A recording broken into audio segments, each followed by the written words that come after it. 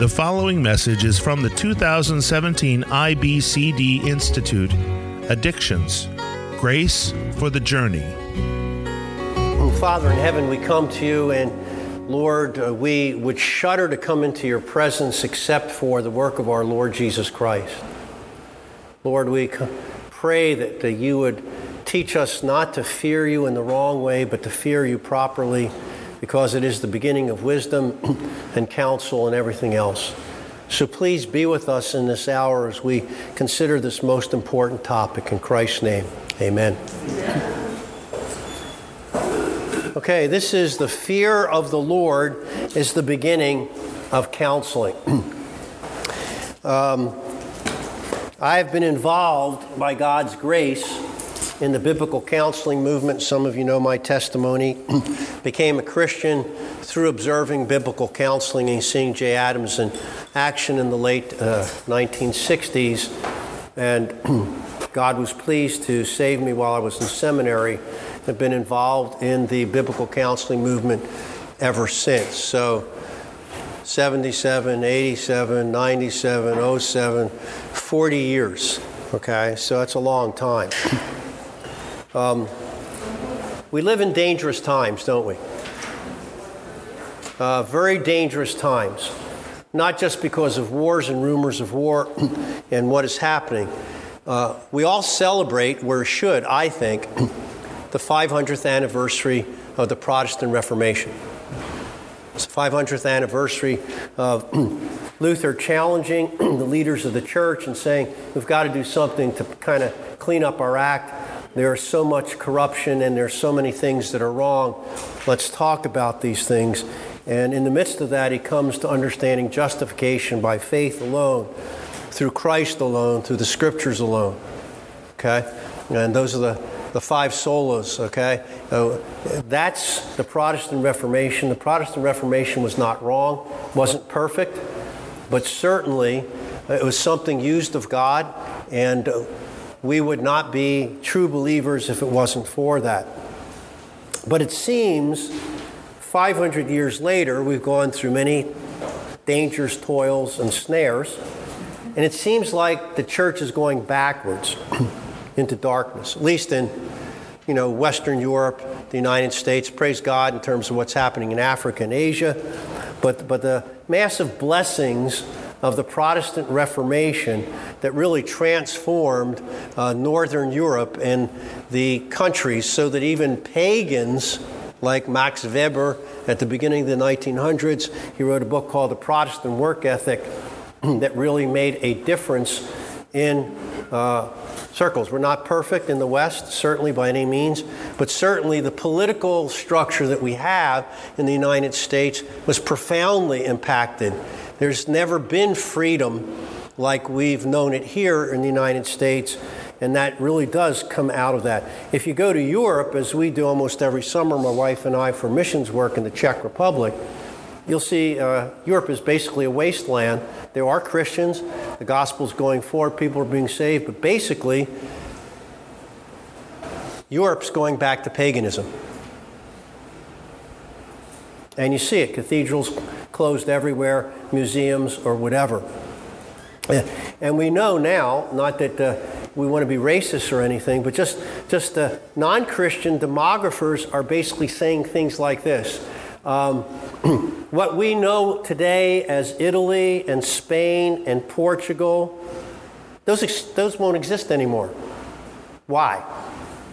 Because they're not having enough children to even keep the population level, okay? And what's happening is we're having a lot of Muslims move in, and the whole issue in France and England and elsewhere. So there really is a culture wars, but it's really at root not a culture war, it's a religious war. Jesus Christ against other forces. And so I don't know what you think, but as I observe, I think that's where the United States is headed. We're becoming a pagan nation. Okay? Again, I don't want to get into politics or whatever, but the last election shows us these are the choices we have. Whatever place you do, you have to be embarrassed, okay, that the United States is kind of, Luther had this kind of saying, was he saying, I'd rather have a competent Turk than an incompetent Christian. Well, is that the only choice I get? Can't I have a competent Christian, to run things the way it ought to be? Okay, so that's what happened. Now, of course, the gates of hell will not prevail. Christ will win. But in the short term, things really look bleak. What's lacking in the United States, Western culture in general, and in the churches in particular? You can guess maybe from the title of this seminar what I think. I believe the key is the lack of a view of God's holiness and man's proper response to that holy God, which is what? The fear of Jehovah, the fear of the Lord. Most people who claim to be Christians, probably even us included, right? Our experience of God is closer to Mr. Potato Head than the God of the Bible, right? You just say Moses at the bush, right? Isaiah in the temple, Mr. Manoah at the rock, and Gideon. What's the reaction of every person in the Bible that's come face to face with the living God? I'm dead meat. I'm undone. Isaiah goes, I'm undone. I'm going to fall apart. I'm just going to literally disintegrate before this great and awesome and holy God. Is that the experience that most of us have? Really, here, you know what Mr. Potato Head is, right? Anybody not know what Mr. Potato Head is? You've all seen that kid's game, right? You get a potato, and then you have all these plastic parts. And what you do is you put in eyes, nose, ear, and you got Mr. Potato Head. I would submit to you that even most supposedly evangelical Christians today are playing Mr. Potato Head. Ooh, I like love. Ooh, and I really love mercy and forgiveness. And put that in my view of God, right? Ooh, hey, put that nasty stuff on the side. Wrath, anger, holiness. Don't give me that stuff, because that gives me the heebie-jeebies. Okay? So what do we have? We have a God that's been edited by us. And that's not the God of the Bible. Okay? And I really think at core, that's the issue. And again, I'm stepping on toes, but if I got to have Starbucks and all kinds of bells and whistles to get the people to church, at least the Middle Ages, Catholics and Protestants go, dude, I'm probably going to die of the plague. And when I die, I'm going to face God, and I got to get right with Him. Today, right, if you ever try to witness to people, sin, what's that? Sin, that's certainly politically incorrect.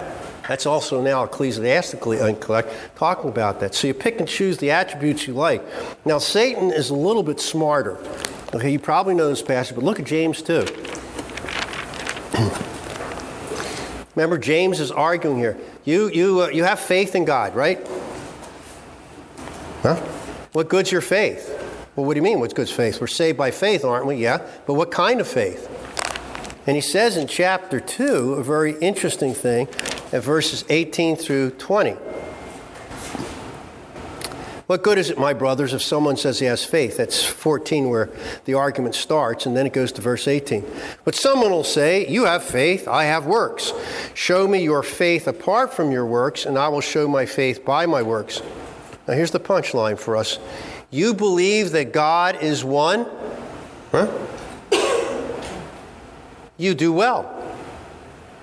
And James is being a little bit sarcastic here, I think. Even the demons believe. And what? Shudder. Just as an aside, talking to a pastor out in the Pittsburgh area when we moved out there about 10 years ago. And he had somebody that he thought was demon-possessed, a woman in his congregation. So he knew of a Methodist pastor somewhere in the center part of Pennsylvania, and he said, I want to go out there and consult with this guy. He's supposed to be an expert, in dealing with the demonic, And so he was describing this woman and the like, and the guy goes, that's not demons. Well, why? She curses Jesus, and she breaks out in anger, and she says all these blasphemous things. And I thought the old Methodist pastor, something that was really wise, said, have you ever seen any demon in the Bible act like that?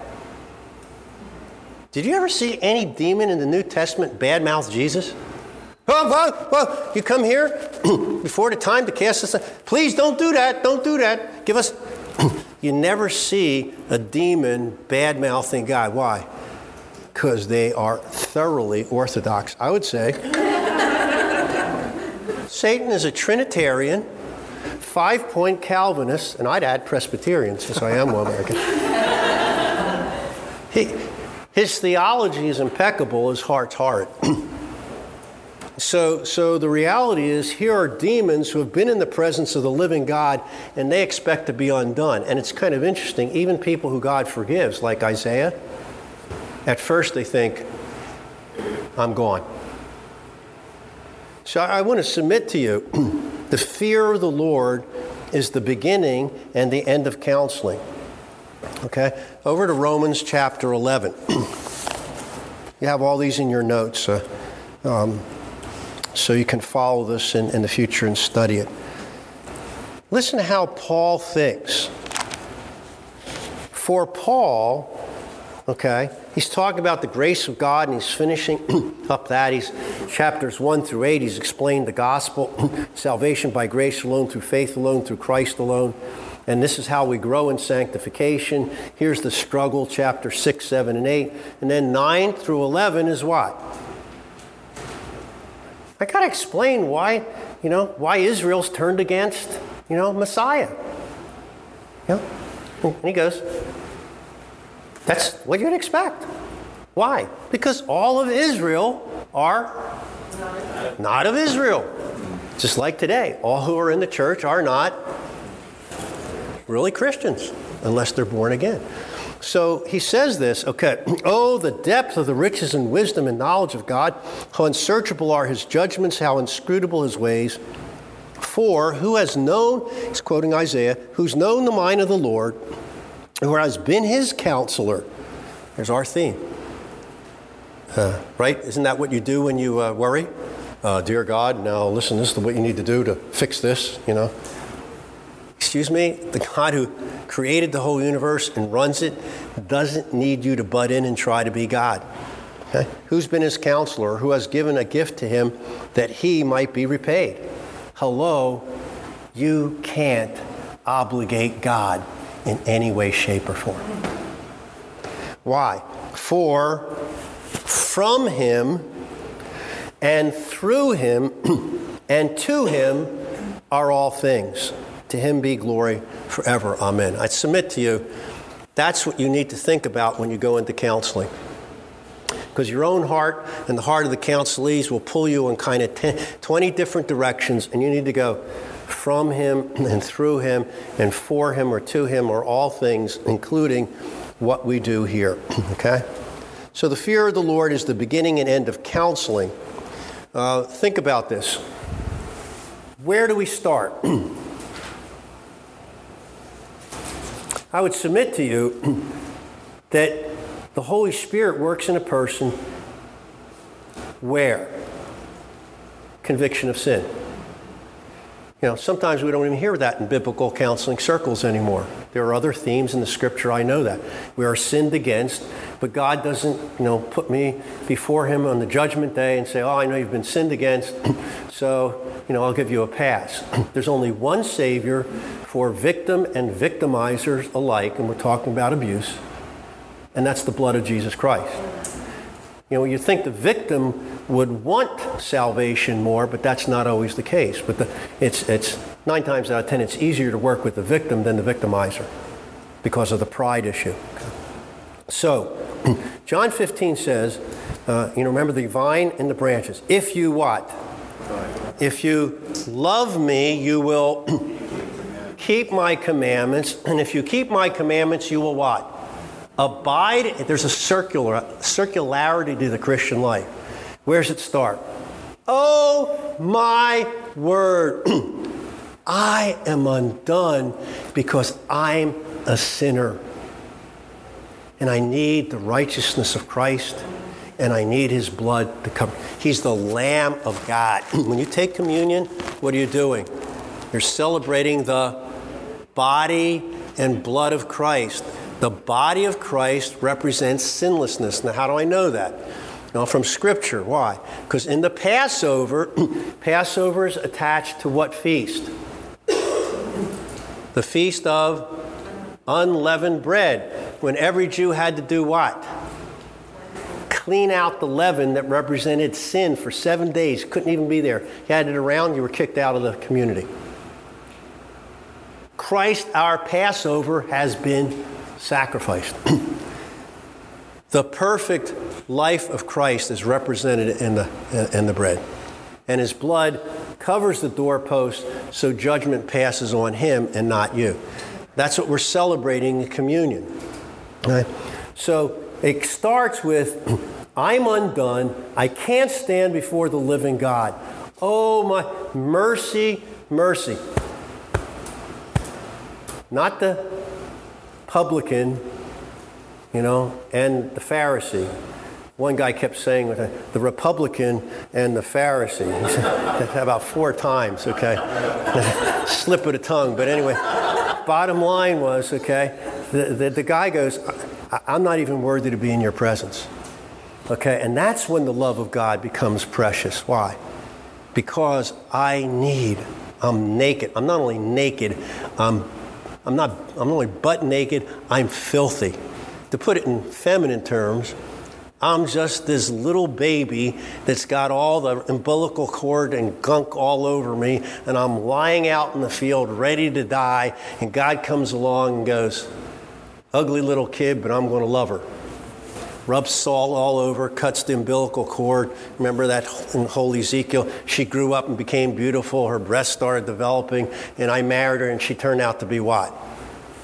Spiritual whore. But that's the love of God. And if you don't realize that you're a whore, you won't appreciate the Savior. The fear of God is the beginning, in a sense. Now, once you have that, you experience the love of God. And once you experience the love of God, you want to do what? And this is something that I think people are confused with, even in the biblical counseling. Why do I want to obey? To earn my salvation? No. As a what? A thank you. Because what? He is no longer my judge. He is my what? He's my Father. He's my Father. Now, he has a pretty big belt, and if I want to be but stubborn, he'll give me the belt, but then he'll give me a hug afterwards. The point is, the fear of the Lord is what drives me into the arms of Christ, and that leads me to want to do his right. So in your notes, John 15 points out the true circular nature of redeemed life. If you love God, you'll keep his commandments. If you keep them, you abide in his love. And God says in Deuteronomy elsewhere, there is forgiveness with me that you might, what? Fear me. So you see, it's a circular argument. In fact, literally, 2 or 3 generations ago, Christians were usually called what? God-fearers. I haven't heard that term except in the theological circles or reading the scriptures. I mean, how many God-fearers do you have in your congregation? People don't talk like that today. Huh? So the starting point is a fear-driven repentance and faith. And to quote an old theological creed here, it's Westminster Larger Catechism, what is repentance unto life? Now listen to this, a good definition. Repentance unto life is a saving grace. It helps me to become God's child. It saves me, wrought in the heart of a sinner by what? The Spirit and Word of God, whereby out of the sight and sense not only of the danger, but also the filthiness and odiousness of his sins, and upon apprehension of God's mercy in Christ to such as are penitent, he so grieves for and hates his sins as he turns from them all to God, purposing and endeavoring constantly to walk with him in all the ways of new obedience. When I finally came to the Lord as the Holy Spirit worked in me in seminary, the fear of the Lord led me to want to see God pleased. Because up to that point, I knew I was a sinner, walked the aisle many times, asked God to save me. But what was missing? I'll tell you what was missing: the fear of God and the fact that my sin was against God. See? And maybe you've lived under this too, right? Or even preached this way. Why do I want to get saved? Because nobody in the right mind wants to go to hell. Right? But what should be my primary motive? I'm not, what Ed Welsh was saying, I'm not a really true human being. I'm living like an animal. I'm not worshiping God. I'm not loving on Him because He loved me. He didn't make me a dog. He didn't make me a cat. I'm a human being made in His image. I ought to be what? Reflecting Him, not some pagan idol or lust of my heart. See, that's the primary motive. And when I became a believer, I began to realize God's a person. And when I sin, I actually grieve Him. You see the difference? Oh, I blew these rules. I always knew I blew the rules, felt guilty for blowing the rules, and kept breaking the rules. Why? Because I like to sin. And I didn't have the strength. But the point was, I wasn't saying with David, Psalm 51, against. What? There's a dead soldier, one of your best soldiers, because there's a dead baby, a violated wife, and what's David say? Against you and you only. It's not that the others were not sins, but in comparison, was God sinner? See? He was guilty all along. Psalm 32, Psalm 38, Psalm 51. We know David was a hurting shepherd. I said cowboy in the last thing. He's a shepherd, okay? He knows he's wrong, he's guilty, but he doesn't change. Why? Because he doesn't see the offense against God and against Uriah. And how ironic was it? Because Uriah was what? Not even a Jew.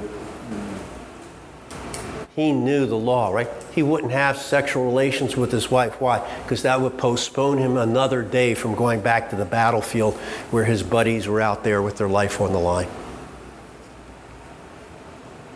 The fear of God. He didn't have the fear of God, and that's why he sinned. Okay, so thus the fear of the Lord is the motivation, going back to the old phrases, that's what fuels the put off and put on. Why do I want to put this stuff on? Because it offends, okay? Let's take a simple example for me.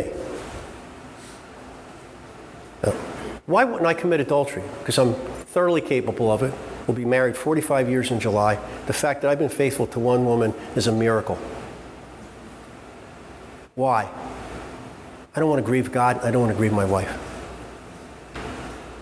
Why would I throw away 45 years of diapers, sickness, pukes, everything else that really makes marriage worthwhile? Come on, let's be honest. Sex is great, but that's not what makes marriage great. It's all the other stuff that you do together. See, and that be sin against my wife and against God. That's different than, oh, I screwed up and broke the rules. I don't want to displease my Heavenly Father. See, there's the difference. He's my Heavenly Father. He's not my judge. Okay, so thus the fear of the Lord is the motivation that fuels the put off, put on dynamic. Therefore, you must learn the fear of the Lord. So here's the 3 points we'll go through quickly. The fear of the Lord, what it is and what it isn't. Secondly, the fear of the Lord, its implications for counseling. Not because this is a great seminar, but I believe this is probably one of the most important talks I've given in the last 40 years. The fear of the Lord is the beginning of counseling. It's its implications for counseling. And finally, the fear of the Lord, how can you teach it? How can you learn it personally, and how can you teach that to your counselees? So first point, the fear of the Lord, what it is. Let's go negative first. What it's not. It's not an abject fear. Where I freeze. Okay? There's an abject fear. I have a friend who's a decorated vet from Iraq, and he was a patrol leader, and one of his guys froze. He wouldn't go out and fight. There was a firefight. So he pulled his surface revolver and said, you can die here or out there, but you're going out to fight. And of course, that kid filed a complaint with the CO, the CO said, be glad you're not court-martialed. The bottom line was, it was a fear that what? Froze him. That's not what the scripture means by the fear of the Lord. It's not a fear that drives you from God.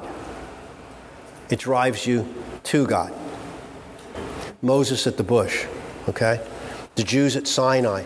You go up there, Moses. This is so horrible, this trembling and this fire and smoke, and we'll die. You go up there and listen. Okay? The fear of consequences. See, that's important. The fear, of what's going to happen to me. Remember the definition in the catechism question? Not only the danger of the sin, but what? The filthiness and odiousness.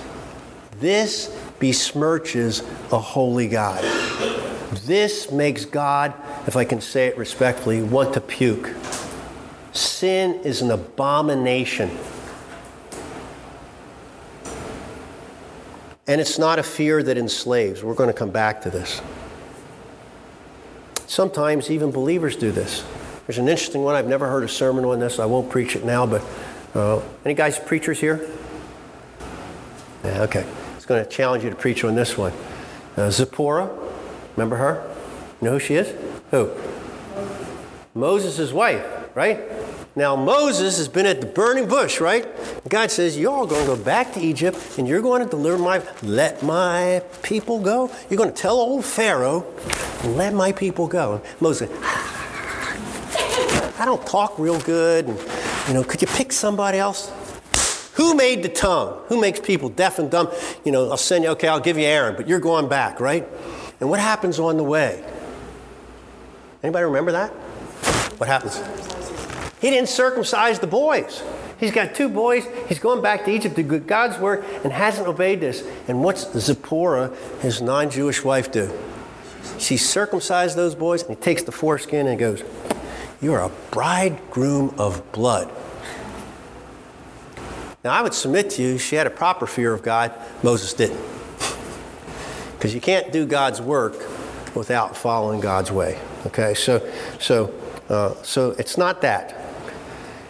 Again, the main picture is father versus judge. Now again, heavenly father, I should say. Because when I say father, for some of you all, you go, dude, if God's like my father, I'm out of here. Okay? So father, for some of you, is either a concept that has no, because dad abandoned mom and you don't have any memories, or some of you have some negative memories. But this is the father who sent your big brother to live and die in your place. This is the father that pours out his love on you. Most of you are from Southern California, aren't you? No? Okay. Dude, you better rejoice in the good weather. Just come to Pittsburgh. Okay, no, okay. Go to Maine. Or go to Montana. The bottom line is God's sunshine, shines here, okay? You can keep the traffic, but, the bottom line is, you see my point? God is kind as a father. Okay, now, a respect and awe of God's holiness, what it is. Power and love. Someone read, real quick, out loud, Exodus 20:20. This is such a neat passage for many reasons. Because it has in it what my wife doesn't like that I do. Word plays. Someone read Exodus 20:20 to us. Moses said to the people, do not be afraid, for God has come in order to test you, and in order that the fear of him may remain with you, so that you may not sin. Okay, did you hear that? Isn't it kind of interesting, right? Don't be afraid. God is here to do what? We've heard that, Ed Welsh saying that in Temptation. To what? Test you. Now, by the way, God knows what you're made of. He knows you'll fail the test without him, okay? But it's for your growth, okay? So he's here to test you. Don't be afraid, because he wants to see that what?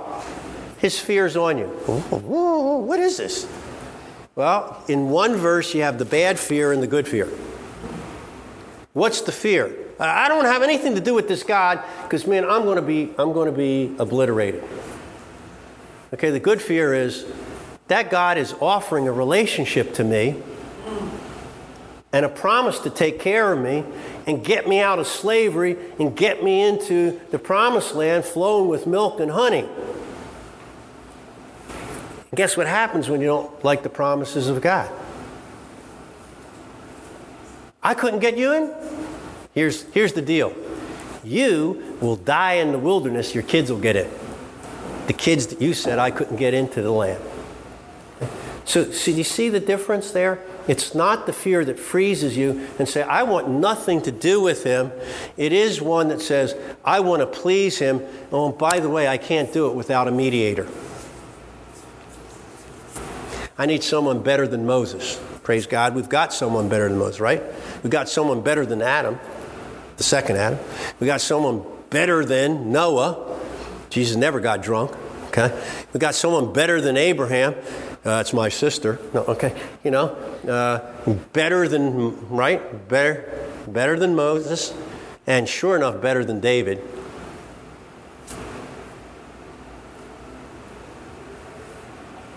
See? The fear of the Lord leads to freedom, okay? Deuteronomy 13:4, I've got references that you can look there. God is tests you to see if you really love him with everything you have, and if you do, then that'll issue forth in your doing what he tells you to do. Never perfectly, of course, but he knows that you'll fail, and he has the sacrificial system pointing to Christ. But the bottom line is, your desire ought to be, I want to please him. The rest of the world doesn't get the relationship with God that I do. Wow, I'm special. I need to love him.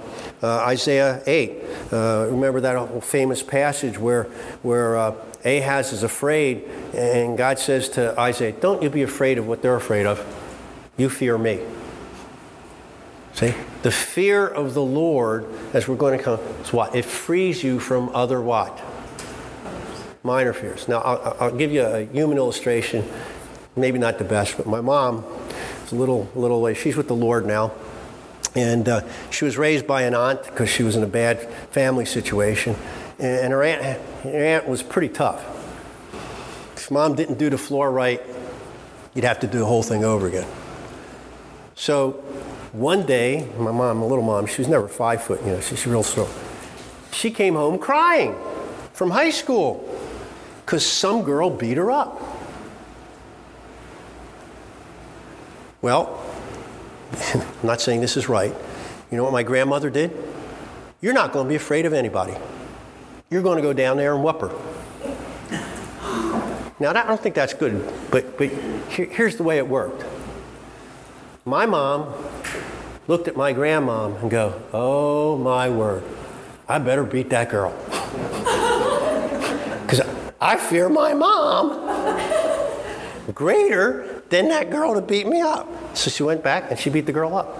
Now, that wasn't good, but that's just sort of a human illustration of how a greater fear frees you from what?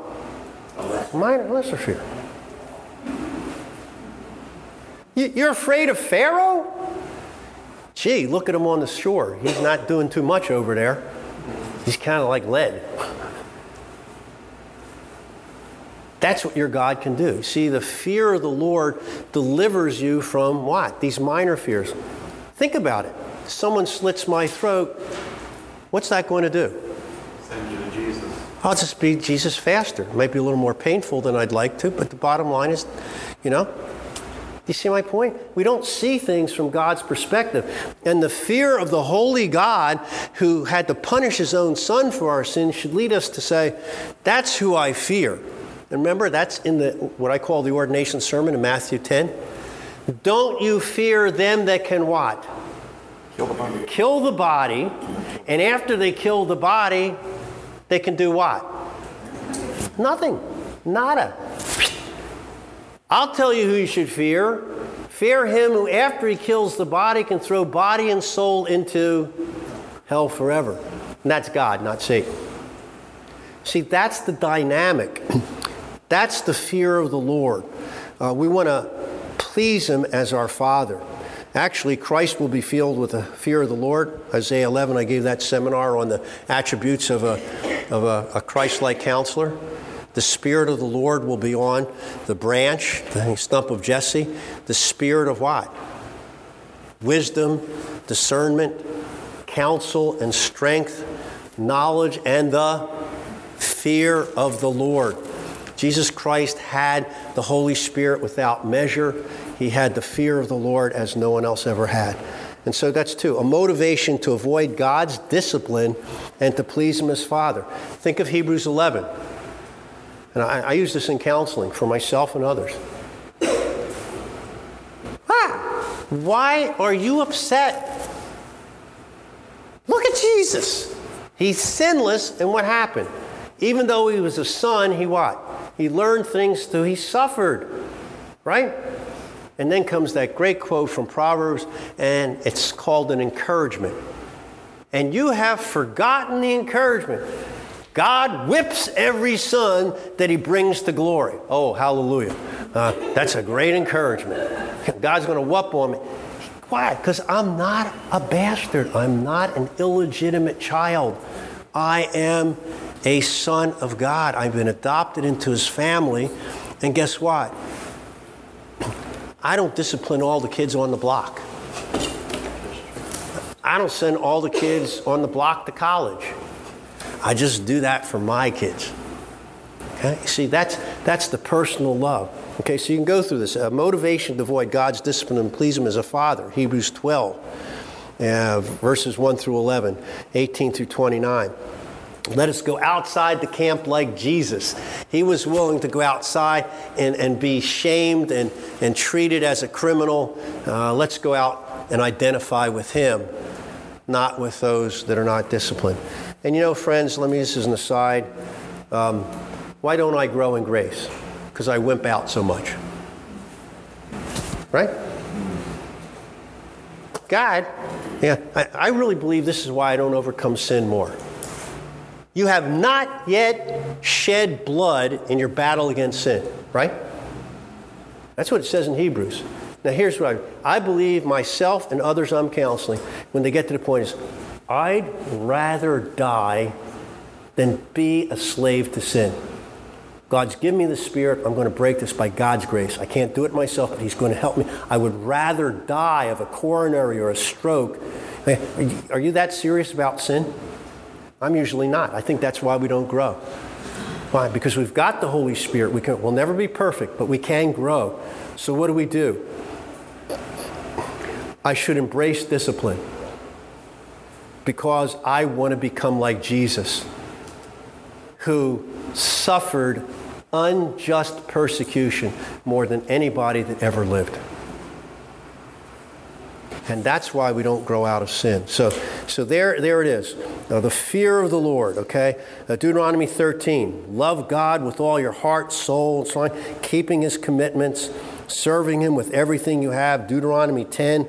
Walking in His ways. Love Him. Serve Him. Keep His statutes. Okay? Therefore, love Him with all your heart. Proverbs 8. Hate pride and evil. That's the negative side. Proverbs 9:10, a blessing that starts wisdom. Insight comes from the knowledge of God, the Holy One. Proverbs 14, this kind of fear of God does what? It protects you. Can't do that. I can't go do that because it'll displease my Heavenly Father.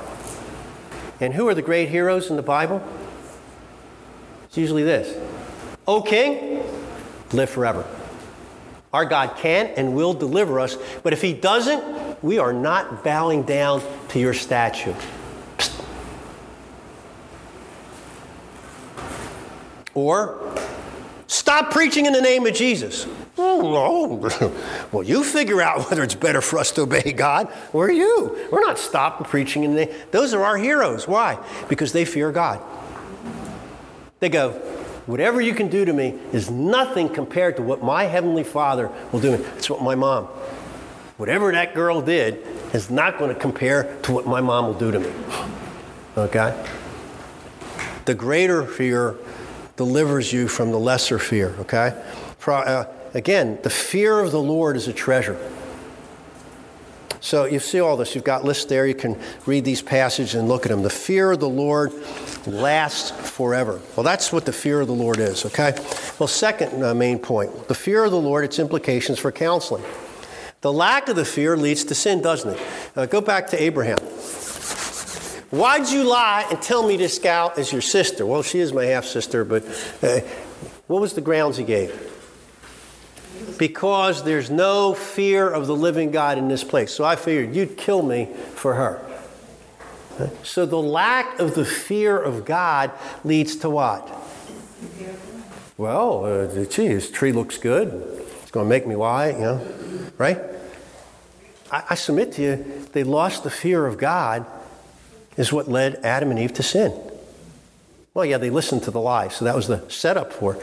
But the real is, hey, look, first of all, this is one thing I want to know. What in the world are they talking to a snake? Is this Narnia? Right? I mean, what are they talking to a snake for?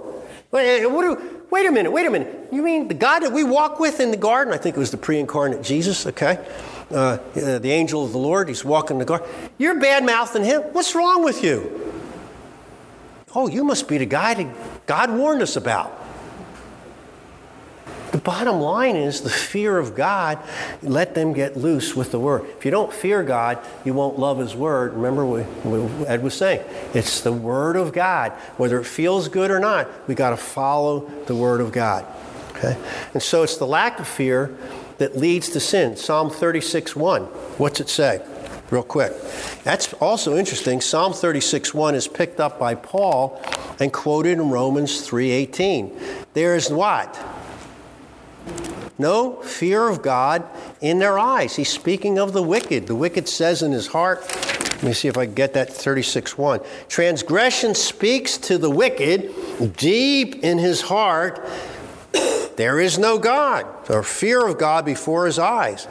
And what comes out of that? For he flatters himself in his own eyes that his iniquity cannot be found out and hated. The words of his mouth are trouble and deceit. You see, he seizes to act wisely. See, the whole dynamic that Ed was talking about in temptation. The lack of fear of God leads to a looseness and sort of a cockiness. We'll get away with this. Really? Gee, that's not real smart, okay? And Paul, in talking about all being sinful, right? Chapter 1, who's sinner? People that never had the Word of God, right? The pagans. They're going to hell. Chapter 2, who else is going to hell? The Jews that have it but don't keep it. Then you get to chapter 3. Well, then what good's it to be a Jew? And he says, much in every way. They have the covenants and the scriptures, etc. So all have sinned and come short of the glory of God. So, and Paul's argument is he quotes Psalm 36:1 as what? As the basis of the sinfulness of human beings. Okay? Chapter 3:18. There is no fear of God before their eyes. He's actually strung a bunch of quotes. Start in verse 9. What then, are we Jews any better off? No, not at all, for we have already charged that all, both Jews and Greeks, are under sin. As it's written, none is righteous, no, not one. No one understands. Goes through that whole litany. And the final punchline is Psalm 36:1. There is no fear of God before their eyes. That's the summation of a heart that's hardened to God. So the lack of fear leads to sin. B, the lack of this fear leads to the bad kind of fear. Okay, let's look at some of these. Maybe you're familiar with them. Proverbs 29:25. Proverbs 29:25 says this. The fear of man lays what? A snare. But whoever trusts in the Lord is safe. So here, really, the trusting of God is the flip side of the fear of God. I fear Him and trust Him. I don't want to insult Him. And that's what frees me, okay? So the fear of man lays a snare. Isaiah 29:13, Proverbs 28, since we're right there, 28:1. The wicked flee when no one pursues, but the righteous are what? bold as a lion. Can you see the contrast? If you don't have the fear of God and wickedness is right in your heart, like Psalm 36:1, what happens? You don't fear God, and you get snared. And what do you get snared by? Proverbs 10:24. You get snared by fears, other fears. I think this is the right passage. I hope it is.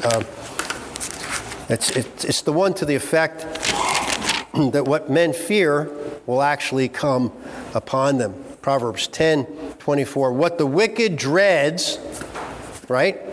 That's a form of fear. What the wicked dreads, what? Will come upon him. But the desire of the righteous will be granted. So you have this dynamic in Scripture. It's almost like this. And go, son, you won't fear me? Okay, I'll turn you over to these other fears. Not that big dogs can't bite you and people can't slit your throat. But that's kid stuff compared to what? Being thrown body and soul into hell forever. See? So this fear of the Lord is so important because God, more familiar to us is Matthew 25, right? Remember the parable of the talents? What happens to the guy with the 1 talent?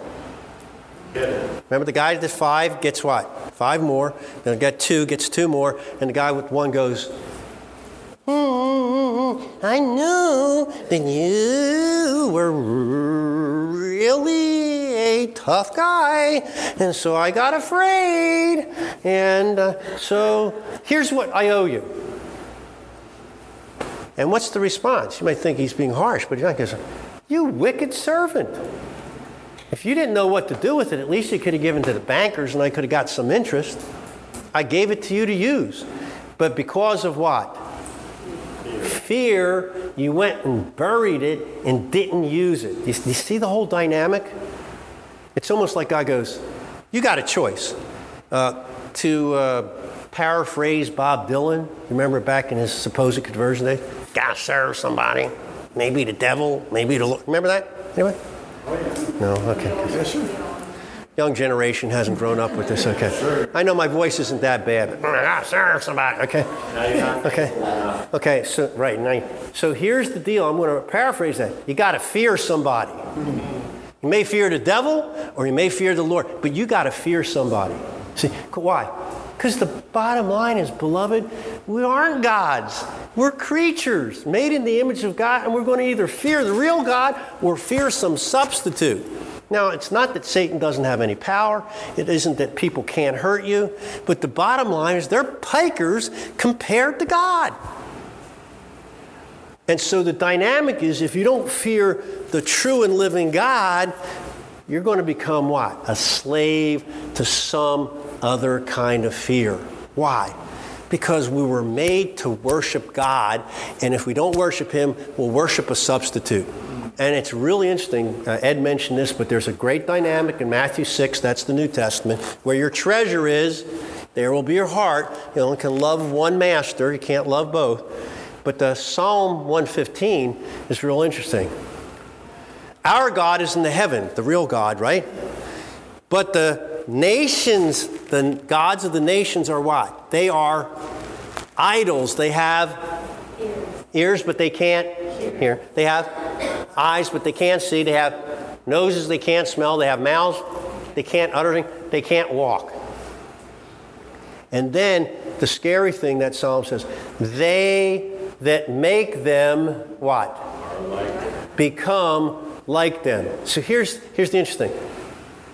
Calvin calls our hearts little idol factories, okay? So if we don't have the living God in our heart and becoming like His Son, Jesus Christ, that dynamic, then we'll have what?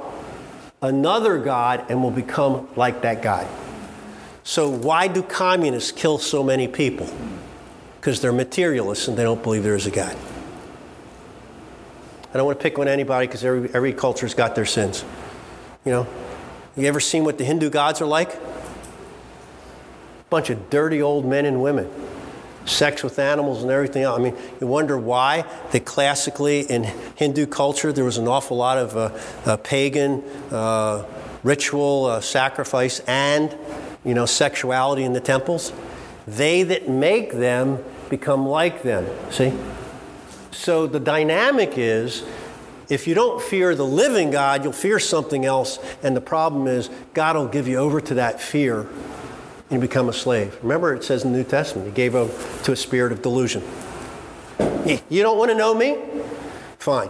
I'll give you over to the desires of your heart. So you can see that that's the implication. The fear of the Lord frees from these bad fears. So you can see the practical implication is directly for fear and worry, right, in your counseling.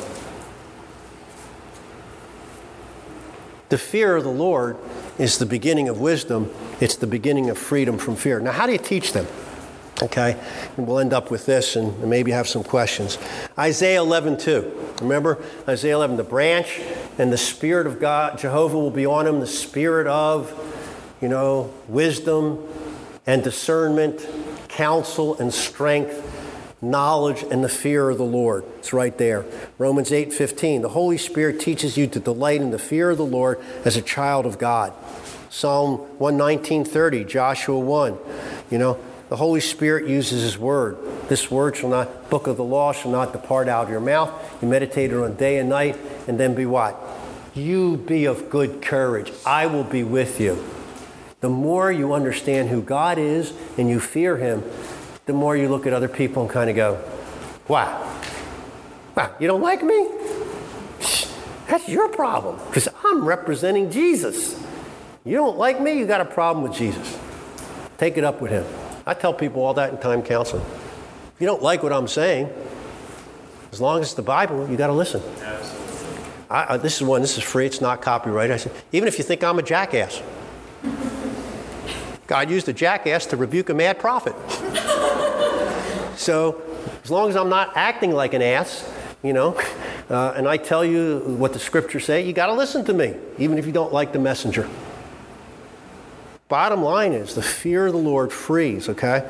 The Holy Spirit uses His word. Now, here's the confession of faith. I'll just read these quickly because there's a lot in here I think that's helpful in the fear of the Lord. What is saving faith? Well, confession of faith says this: the grace of faith, whereby the elect are enabled to believe to the saving of their souls, is the work of the Spirit of Christ in their hearts, and is ordinarily wrought by, or worked out by, the ministry of the Word, by which also, and by the administration of the sacraments and prayer, is increased and strengthened. So you're saved by grace, and hearing grace, grace, grace from the pulpit, you grow in grace. 2, by this faith, a Christian, and this is important, believeth to be true whatsoever is revealed in the Word for the authority of God speaking therein. Again, we could go into a whole seminar on this. And acteth what? Differently upon that which each particular passage thereof containeth. 1, yielding obedience to the commands. If the Spirit of God's working in you and you read a command, guess what? You ought to go, yes, Father, I'm going to do that. If you're threatened, what should you do? Just don't go, well, I know you're my Heavenly Father and there's no consequences. Hello, God threatens you. Now, people say God doesn't threaten His people. It's only grace. Yeah? Read 1 Corinthians 11. Some of you are weak, sick, and some of you are asleep. Not because they're long sermons, but it's a nice way of saying you're dead. And what's the reason? You don't discern the body of Christ. That's a threat. Am I wrong? Doesn't that sound like a threat? In fact, it's such a real threat that most people, when they start sinning, they don't come to communion. And that's not what you're supposed to do, right? Because if you don't come to communion, you're saying, I don't need the body and blood of Christ. Symbolically, right? You say, well, I don't want to take it and get sick and die. Well, there's only one alternative. Repent and come and take communion. I told that to somebody recently. He said, man, you helped me. I've been struggling with this for 30 years. It's a no-brainer. It's the Savior that says, I'll never turn you away, but you got to come back, okay? So the threatenings, you ought to tremble at those, okay? And embracing the promises of God for this life and that which is to come. But the principal acts of saving faith are accepting, receiving, resting upon Christ alone for justification, sanctification, eternal life by virtue of the covenant of grace.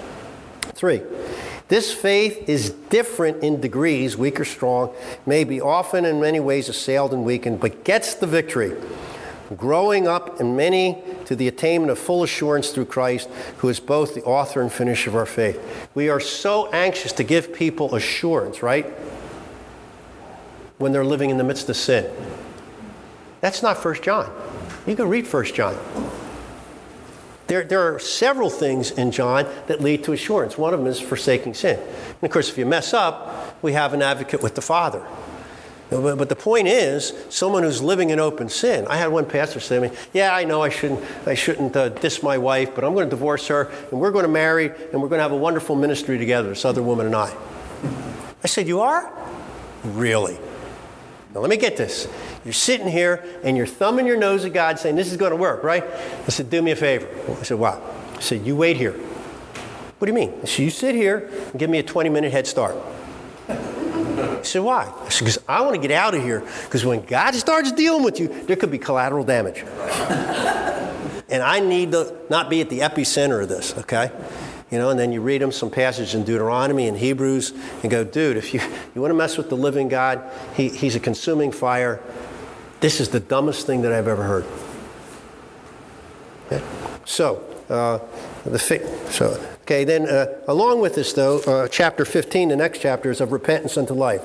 Listen, repentance unto life is an evangelical grace, the doctrine whereof is to be preached by every minister of the gospel, as well as that of faith in Christ. What did John the Baptist preach? What did Jesus preach? What did the apostles preach? Repentance toward God and faith in the Lord Jesus Christ. It's the flip side of the coin. You have not really repented of your sins, you really haven't come to Christ. If you haven't come to Christ, you're not really repenting. They go together. And so it's got to be preached. 2, by it a sinner out of the sight and sense not only the danger, we've heard this before, but also the filthiness and odiousness of his own sins, as contrary to the holy nature and righteous law of God, and upon the apprehension of his mercy in Christ to such as are penitent, so grieves for, hates his sins, as to turn from them unto God, purposing and endeavoring to walk with him in all the ways of his commandments. 3, although repentance be not to be rested in as any satisfaction for sin, or any cause of the pardon thereof, which is the act of God's free grace in Christ, yet it is of such necessity to all sinners that none may expect pardon without it. You don't fear God, you're not going to leave your sin. You're not going to leave your sin, you're not going to experience the grace of God. As there is no sin so small, but it deserves damnation, so there is no sin so great that it can bring damnation upon those who truly repent. Men ought to content themselves not with a general repentance, but it is every man's duty to endeavor to repent of his particular sins particularly. So the bottom line is, yeah, I know I'm a sinner. Yeah, but you're going to run off with this woman into the sunset. That's the particular sin that you need to repent of. Okay? And finally, as every man is bound to make private confession of his sin to God, praying for the pardon thereof, upon which, and for the saking of them, he shall find mercy. So he that scandalizeth his brother or the church of Christ ought to be willing by private or public confession and sorrow for his sin to declare his repentance to those that are offended, who are thereupon to be reconciled to him and to love to receive him. And love to receive him. Okay, so to finish up, so we finish on time, you need to fear the Lord before you can counsel anyone. Brothers and sisters, if you don't fear God, you're not in any shape to counsel anybody else. It's that simple. You need to fear God and love Christ, okay? See my workshop that I gave on the attributes of a Christ-like counselor. The last one that Christ is going to have is what? The fear of the Lord. He's the quintessential example of one who feared God. You need true faith, repentance, and walking with God. 2, you need to center your counseling on God, His fear, and His Word. Why do people relapse? Because sometimes they just do the right thing for the wrong reason. Right? If I repent of my sin because it's offensive to God and I really rest in Christ, I'm going to begin to grow. If I just do it because I want to get the church off my back, I don't want to have a guilty conscience, I'm going to fall back into the sin. 3, study the above scriptures. Study them until you fear the Lord, and study the following. Now again, there's 2 books. The Fear of God, A Forgotten Doctrine, which is in your notes. That was done as a D-Min project here at Westminster, California, by a Reformed Baptist pastor. It's an excellent book. However, if there's one book that you should read, it's this next one. Albert Martin, The Forgotten Fear, Where Have All the God-Fearers Gone? I will tell you, brothers and sisters, I think this is one of the most significant books, if not the most significant book, that I've read in the last 20 years. Every one of you probably ought to get a copy and read through it and have a bunch of copies to give to counselees. If you want permanent, deep, radical change on people, it'll come out of this, of the fear of the Lord. I think you really need to get that book. It's one of the premier Reformed Baptist preachers in America, okay? The lesson on fear, my intro to biblical counseling. If you contact me, gscipione@rpts.edu, I'll send you the copy of my intro course, and there's a lesson on there on fear. Well, to end up, the biblical counseling must fear the Lord or die under the hand of judgment. This is what the biblical counseling needs, as well as the church at large in Western culture. There will be no change nor motivation to change apart from this fear. God have mercy on all of us. We need revival before Reformation. No party's going to save America, only Jesus Christ and a great revival. This was the lesson that we had 500 years ago, and that's what we need right now. Well, let's pray. We'll let you go to supper. I'll stay if you have any questions. Father in heaven, teach us to be God-fearers, not as slaves, not as those who cower in the corner, but as sons and daughters who've experienced your love and your call to grace. And yet, Lord, you want us to be more and more like Jesus Christ, and that will only come through discipline. And only comes from discipline that is born in a true fear of you. Because then that fear, Lord, will embolden us to preach, to counsel, to live and die in a way that will be like Shadrach, Meshach, and Abednego, like Daniel, like Peter and John, or, Lord, just to sum it up, Hebrews 11. Lord, we all like the first 5 eighths. Put foreign armies to flight and shut the mouths of lions and quench the flames. And then we get to that last part. Some were sawn in half and others lived in holes in the ground. We don't like that part of the chapter. But Lord God, every one of those people were approved because they had faith. Faith that was born out of a fear of you and a belief in your promises that led to imperfect but obedience out of the fear of you. Lord, that's what we need in our lives, in our counseling, in churches. Please give it to us in Christ's name. Amen. Amen.